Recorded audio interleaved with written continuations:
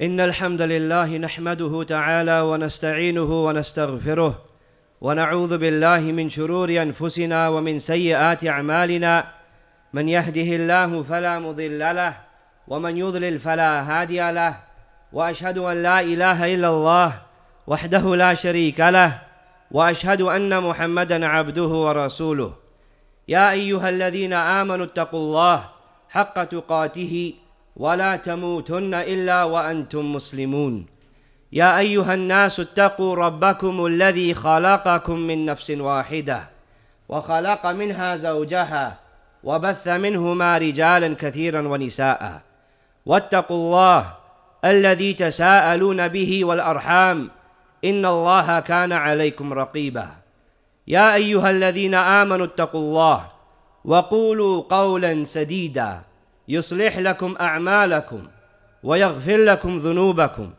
ومن يطع الله ورسوله فقد فاز فوزا عظيما أما بعد فإن أصدق الحديث كتاب الله وخير الهدي هدي محمد صلى الله عليه وسلم وشر الأمور محدثاتها وكل محدثة بدعة وكل بدعة ضلالة وكل ضلالة في النار وبعد فيا أيها المسلمون عباد الله.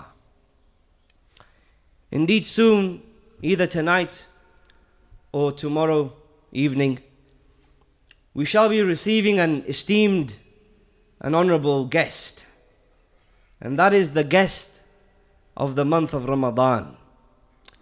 And the best of people who received this guest and spent time with this guest in the best manner were the companions of Al-Mustafa alayhi salatu wassalam and the righteous Salaf, the righteous predecessors, the pious ancestors of this ummah.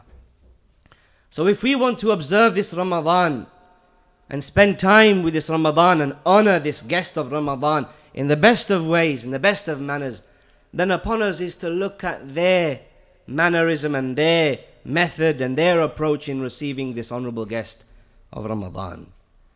One of the main things that a person should look at as far as his receiving this guest of Ramadan and spending time with this guest of Ramadan is concerned is the muraqabah of Allah subhanahu wa ta'ala. That you are conscious of the fact that Allah, He is watching you when you are engaged in this noble act of worship. For that reason we found that some of the Salaf, they would not exit their house when Ramadan came, when they were fasting, except for the 5 daily prayers, because they feared that when they go out, people would say so-and-so is fasting. So the Muslim, the mu'min, he is obligated that when he observes this noble act of worship, that he does so bearing in mind his intention that it is only for the sake of Allah, that he performs this fast out of iman in Allah. The incentive that has pushed him to do so is his iman in Allah, seeking the reward of Allah, desiring to see the face of Allah Jalla wa Az. Another matter that should be given importance to in the month of Ramadan, another matter that the Salaf of this ummah gave importance to in the month of Ramadan, is that book which was revealed in the month of Ramadan. Which book? The Quran. The Salaf of this ummah, they gave great importance to the Quran, reciting it to such an extent that the person, he should recite the Quran and make khatam of the Quran, i.e., he should recite it from beginning all the way to the end, several times in Ramadan. This is something that is encouraged. We find that from the Salaf, Imam Bukhari rahimahullah ta'ala, he would complete the recitation of the Quran in the Salat at-Taraweeh within 3 nights. Within 3 nights he would complete the recitation of the Quran in Taraweeh, in the Qiyam al-Layl, in the night prayer. However, he by himself, he would recite the Quran all together from beginning to end in one whole night. Likewise, we find others from the Salaf, Sa'id ibn Jubayr radiallahu ta'ala an, and others, they would give great importance to the Quran. Some of them, they would recite the Quran within the month of Ramadan every 3 nights, and then when the last 10 nights would occur, they would complete the recitation of the Quran every night. A person may say, why is it the case that now when Ramadan, we are encouraged to make khatam of the Quran, recite the Quran from beginning to end several times, when it is the case that Abdullah ibn Amr radiallahu ta'ala anhuma, that he was prohibited from the Messenger of Allah alayhi salatu wasalam from not making khatam of the Quran in less than 3 days. The ulama such as Imam Ahmad and Ishaq ibn Rahaway and others, they have mentioned that this prohibition of not reciting the complete Quran in less than 3 days is concerning al-mudawamah, is concerning reciting the Quran in less than 3 days on a permanent basis, a consistent basis. However, on a temporary basis, when you are in a righteous time, such as Ramadan, or in a righteous place, such as Mecca, for those who visit Mecca, and they are not from the residents of Mecca. In such situations, a person, he should capitalize on that opportunity of that righteous time or that righteous place. It is permitted for him, rather it is encouraged for him to recite the Quran several times, completing it several times in the month of Ramadan. And if that hadn't have been the case, then we would never have found the companions, Ridwanullahi ta'ala alayhim, doing so. In the hadith, whether Angel Jibreel alayhi salatu wasalam kana yalqahu kulla layla, that the Angel Jibreel alayhi salam used to meet the Messenger of Allah every night in the month of Ramadan, completing the Quran with him twice in the month of Ramadan. From that hadith, the ulama, they have deduced that the best time for a person to be reciting the Quran in the month of Ramadan is the night time. Why? Because the night time, that is the time when you get cut off from all of your distractions. You finished work, you finished eating, the children, they've been put to bed. So all of those distractions, they have gone. And likewise, at that moment in time at night, you are more closer, or you are more distant from ar-riya. You are more distant from showing off, from reciting the Quran in order to be seen or to be heard. Nobody is there except you and your Lord the Most High. For that reason, Allah says, Ya ayyuhal muzammil, qum al-layla, stand in the night, illa qalila, except for a little. And then at the end, he says, and at the following ayat, from the following ayat, he says, وَرَتِّلِ الْقُرْآنَ تَرْتِيلًا. Make tartil of the Quran. Recite the Quran with contemplation, with deliberation. The point is that the Messenger of Allah was commanded to stand at night and pray and to contemplate over the Quran at night. Why? Because at night time, your focus can focus better on the Quran and the distractions are less and you are more closer to al-ikhlas and you are further away from ar-riya. You are further away from showing off. Likewise, from those matters that a person should give importance to in the month of Ramadan is the Qiyam al-Layl, is the night prayer. As Allah's Messenger alayhi salatu wasalam, he said concerning Abdullah ibn Umar, he said, Ni'ma al-Rajul Abdullah. Ni'ma al-Rajul Abdullah. What a good and blessed man is Abdullah. لو كان يصلي من الليل. If only he could stand in prayer at night. If only he could stand in prayer at night. After that, Abdullah ibn Umar radiallahu ta'ala anhuma did not stop, did not cease from engaging in worship at night. He didn't stop and cease from engaging in the Qiyamul Layl, the Tahajjud, the night prayer, up until he passed away, Ridwanullahi ta'ala alayhi wa ala abihi wa ala sa'iri sahabati ajma'in. Likewise, from those matters that the person should give importance to in the month of Ramadan is a sadaqah, giving charity. As the Messenger of Allah alayhi salatu wasalam, he said, Afdal sadaqa fi Ramadan. The best sadaqah is the sadaqah that is given in Ramadan. What a great opportunity it is for us to seize that now the month of Ramadan is approaching and there are so many projects that are available for a person to spend in the path of Allah Jalla wa Az. Not just spending for projects, building of a masjid, the construction of a masjid, but even feeding a person, breaking the fast of another individual. There is great reward in that regard, to such an extent that the fasting person whose fast you break by providing him with some food, you will receive the reward of that fasting person without the reward of that fasting being reduced or decreased in anything.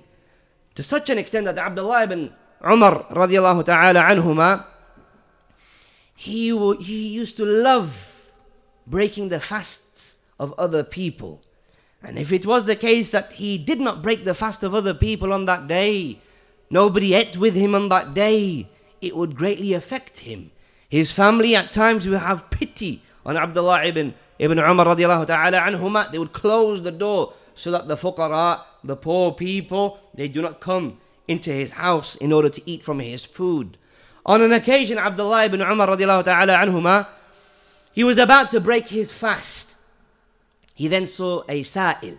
He saw a beggar. When he saw the beggar, he gave his food to the beggar. This is the food that he was going to break his fast with. After that, he went home thinking that he can eat at home. When he got home, all of his family had finished their food and there was no more food left in the house. So thus he ended up fasting on an empty stomach, radiyallahu ta'ala anhu. And last but not least, another matter, and an important matter it is, that needs to be given importance to in the month of Ramadan, is capitalizing upon our time and not socializing too much. There's nothing wrong with brotherly socialization and sisterly socialization. However, now you're in the month, or the month of Ramadan is approaching, and the month of Ramadan, the reward within it is multiplied greatly. So you should capitalize upon that time and not waste that time with excessive socialization.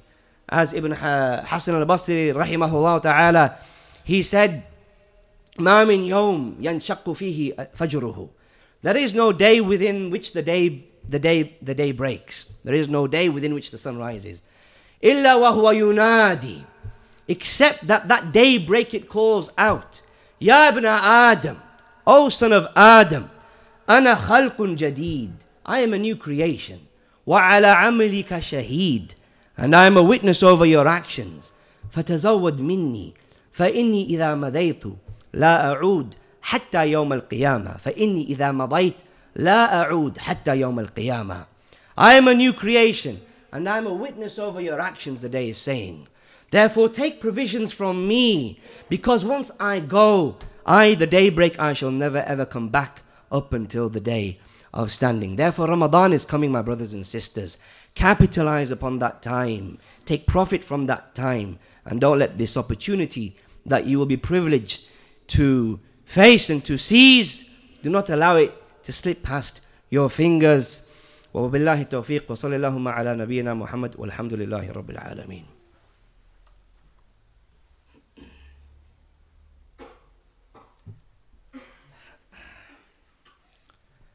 الحمد لله رب العالمين والصلاة والسلام على رسوله الكريم نبينا محمد وعلى آله وأصحابه أجمعين أما بعد.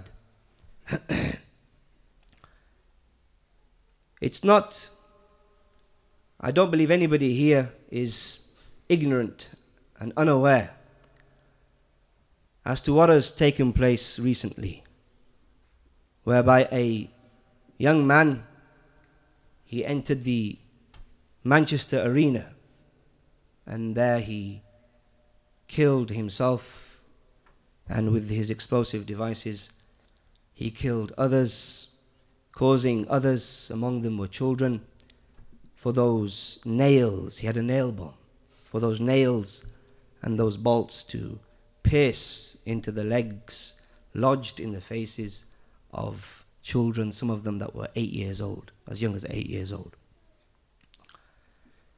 Now, as a result of this, we could say that Ahlul Sunnah, those who adhere to the Book of Allah and the Sunnah of the Messenger of Allah alayhi salatu wasalam, upon the orthodox understanding of those two revelations, the understanding of the pious predecessors of this ummah, we as Ahlul Sunnah, we could say that we have two enemies or two adversaries or two opponents that are challenging us or that attempt to challenge us.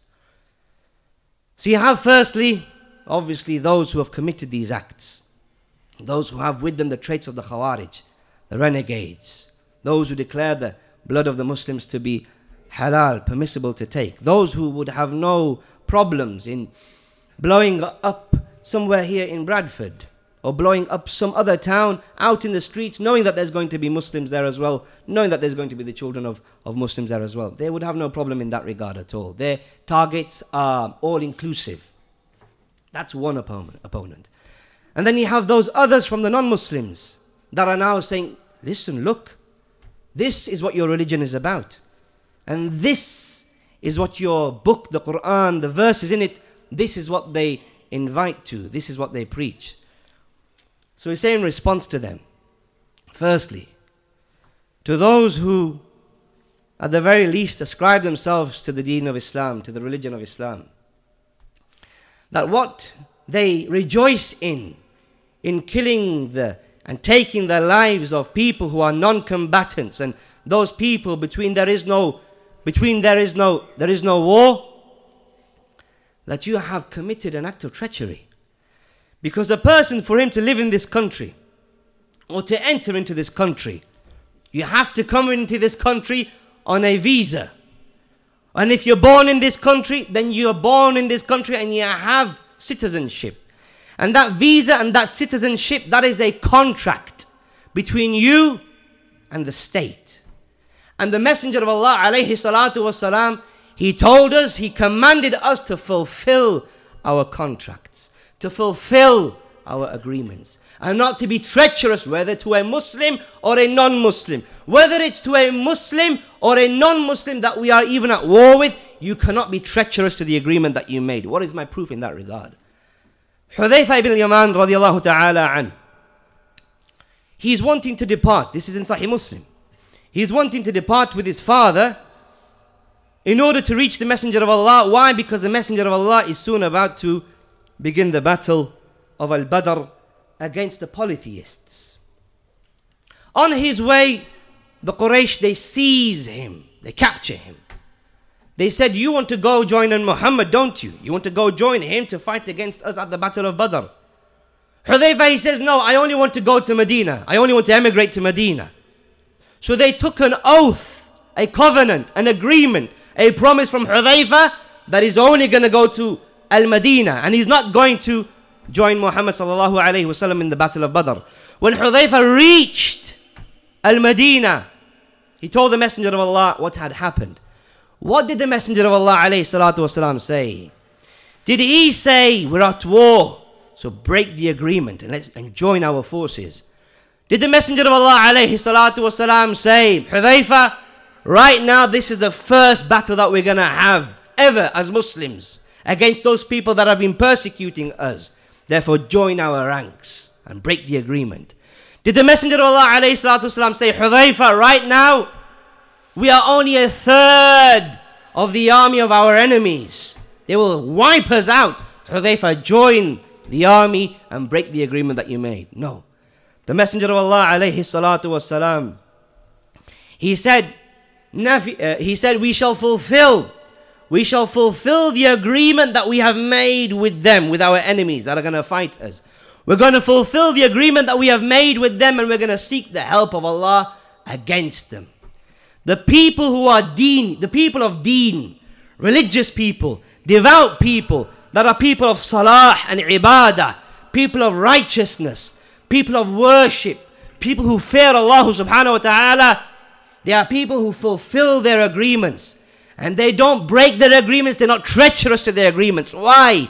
Because they fear their Lord the Most High. That is the driving factor that makes us not commit acts of treachery like the Khariji people have done. Like the people who praise and acknowledge and say it's a good thing what has happened in Manchester on Monday night. The Messenger of Allah alayhi salatu wasalam in Sahih Muslim, he said, يرفع لكل غادر لواء يوم القيامة بقدر غدرته. On the day of standing, a banner of treachery shall be raised for every single treacherous person, in accordance to the treachery that he committed. يقال هذه غدرة فلان. It shall be said, this is the ghadr, this is the treachery of so and so.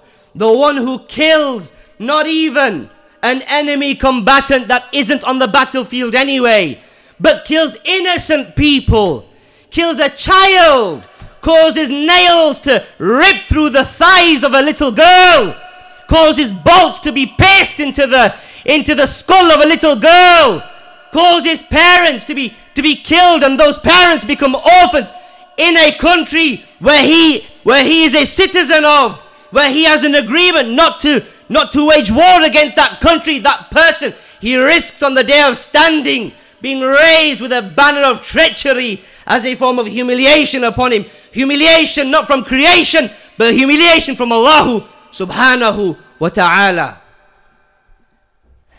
Then we have the second opponents. Those who say, look in your Quran, doesn't it say, وَقَاتِلُوهُمْ وَقَاتِلُوهُمْ حَتَّى لَا تَكُونَ فِتْنَةً. Kill them, O Muhammad, up until there's no more tribulation. وَاقْتُلُوهُمْ حَيْثُ ثَقِفْتُمُوهُمْ وَأَخْرِجُوهُمْ حَيْثُ أَخْرَجُوكُمْ. Kill them, O Muhammad. Kill them, O Muhammad, wherever you see them, wherever you find them, and drive them out from wherever they drove you out. Aren't these ayat, aren't these verses in the Quran? We say yes, but they have their context. They have a reason for which they were revealed. Just like in the Bible, just like in your own scriptures, in other scriptures, you'll find verses talking about killing. You'll find verses such as in the Old Testament, in the Torah, in Deuteronomy, talking about he who does not judge and go by the judgment of the priest, that he should be put to death. And in Leviticus, it mentions about the man that is found with another man in bed, i.e. that man who has homosexuality with him.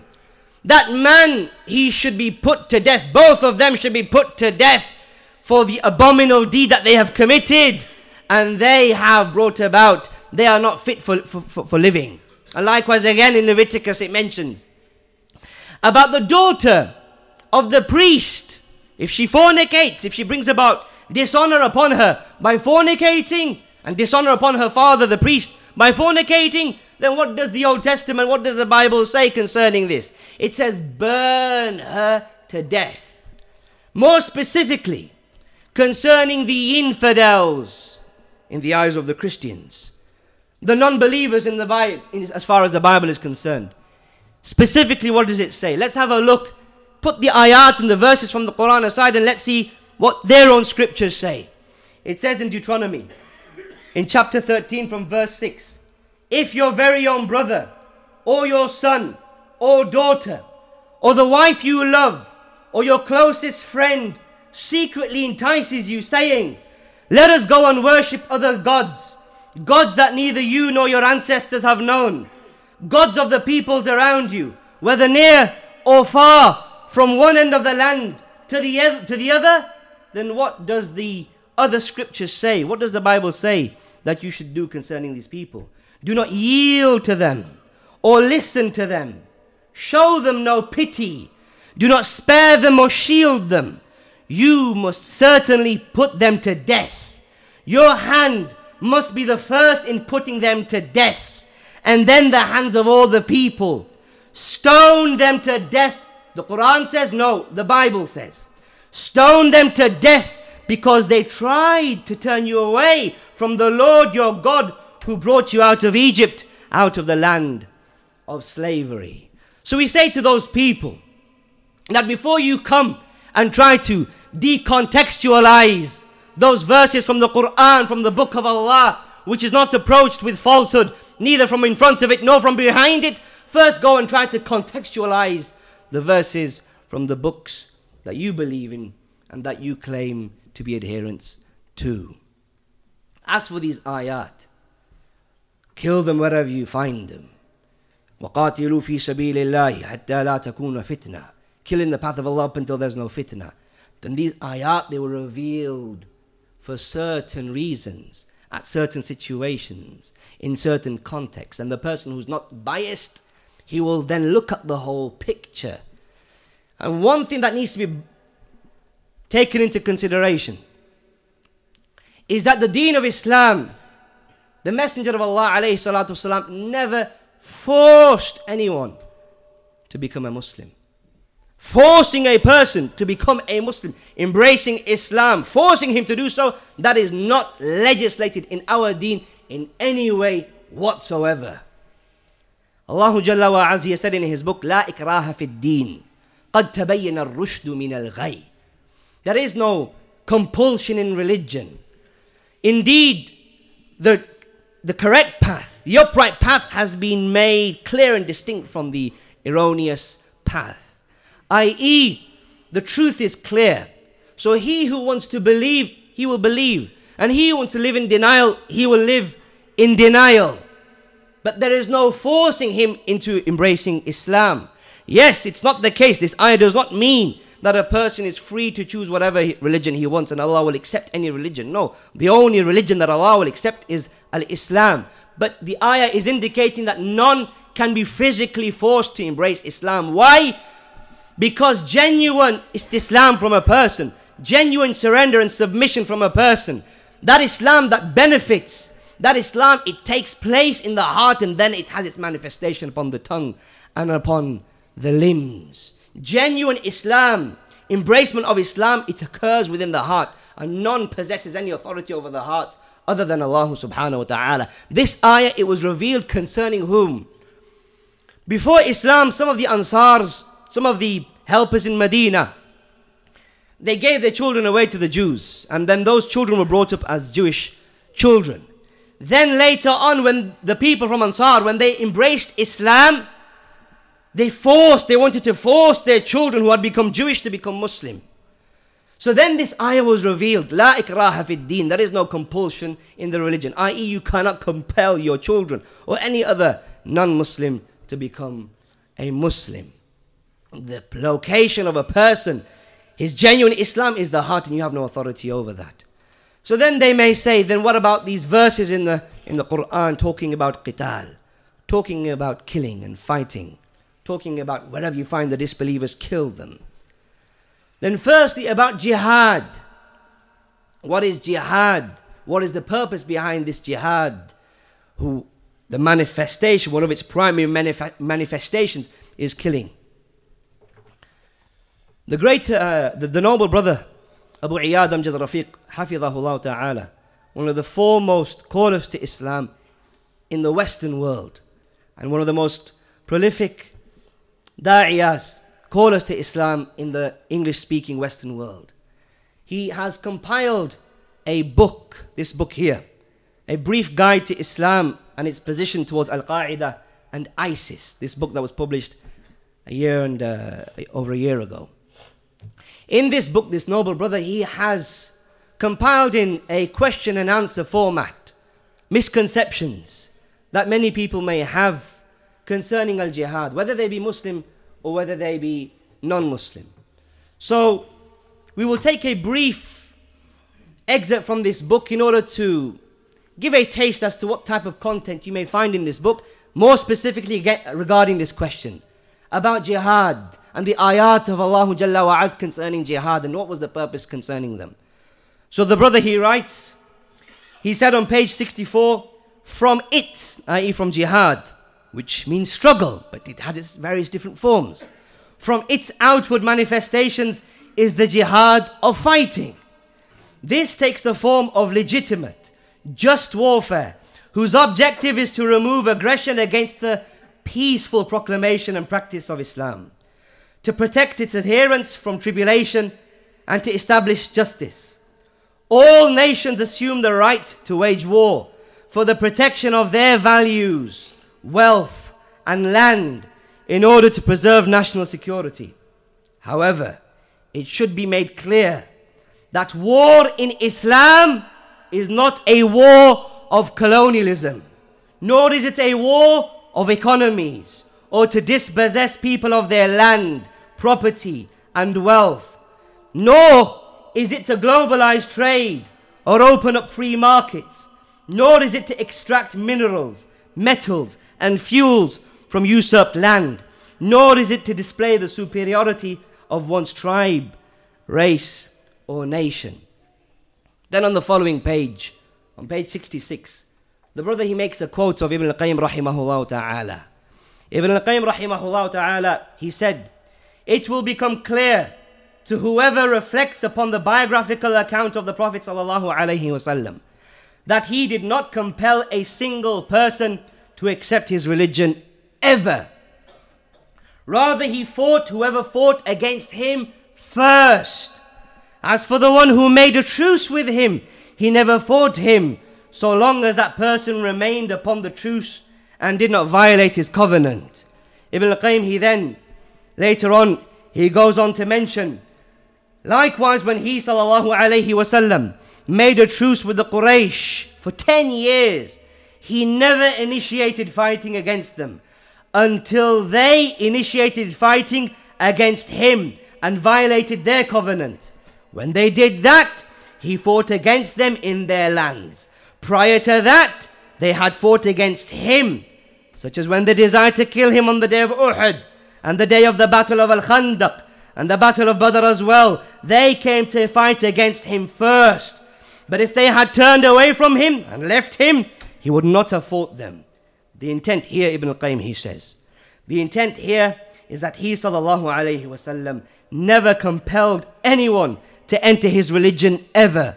Rather, the people entered his religion willfully out of choice. The whole Arabian Peninsula, within a space of 8 or so years, all of them embraced Islam.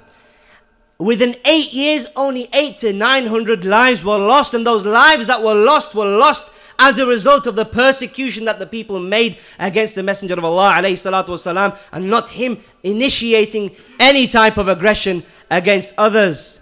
Therefore, based upon the sunnah of the Messenger of Allah ﷺ, and the guidance that he came with, and the sunnah that he had, and his biography, his seerah, the takfiris and the kharijites, and those people who commit these suicide bombings, they have no leg to stand. And likewise the haters of Islam, who try to distort the image of Islam by saying that your verses, they incite towards terrorism. Any one of them who reflects upon the seerah of the Messenger of Allah, any one of them who looks at the biography of the Messenger of Allah and the sunnah that he came with, he has no leg to stand on for the claims that he or she makes. So let that be known. وبالله التوفيق وصلى اللهم على نبينا محمد والحمد لله رب العالمين وأقم الصلاة.